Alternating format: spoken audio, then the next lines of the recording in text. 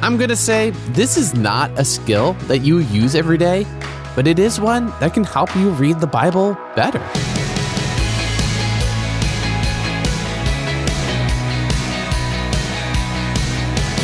Hey, I'm Dylan, and you're listening to Unlocked, your daily key to unlocking God's Word in your life.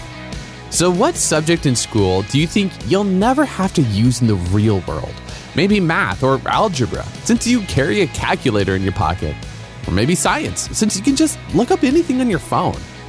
But today's author is turning back to a skill that she learned in school that maybe you think is totally useless.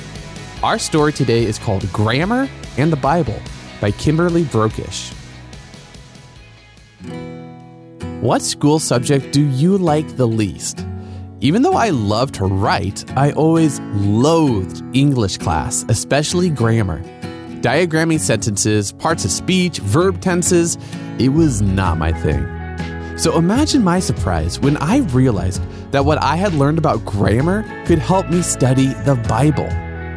Take Ephesians 5:18, for example. Be filled with the Holy Spirit. This verse is telling us to submit our lives to God and let Him fill us with His Holy Spirit. The grammar lesson here is the words be filled. First, the object of this command is plural.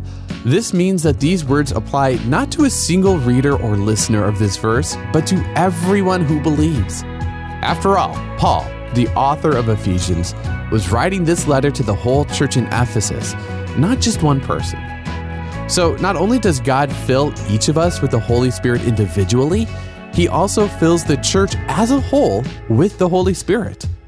Second, these words were written in the present tense. Paul didn't say was filled or could be filled. He said be filled. It is a present action. Every day we can choose to submit to God and be filled with His love and joy.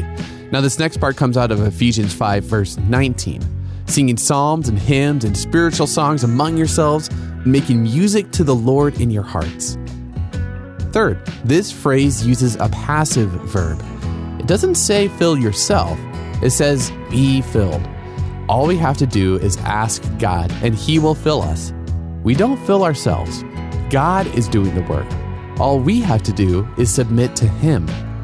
He gave everything, including His Son, for us. Jesus died on the cross and resurrected from the dead, so we could be filled with His presence through the Holy Spirit. When we put our trust in Him, He fills us up and helps us follow His good ways, overflowing His love and joy in everything we do. So let's dig into this a little bit deeper. What does it look like to live a life filled by the Spirit? If you want a little bit of a hint, then check out today's Bible passages.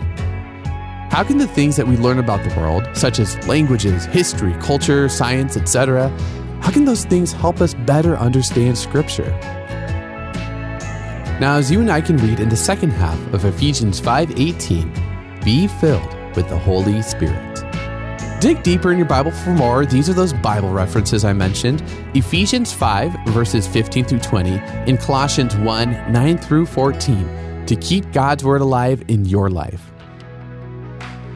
Unlocked is a service of Keys for Kids Ministries, and maybe you have a flair for shaping language through writing, even if grammar isn't 100% your thing.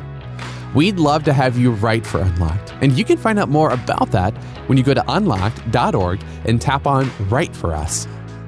Come back for tomorrow's devotional with me, talking about one of our most important gifts from God, the earth that He has created.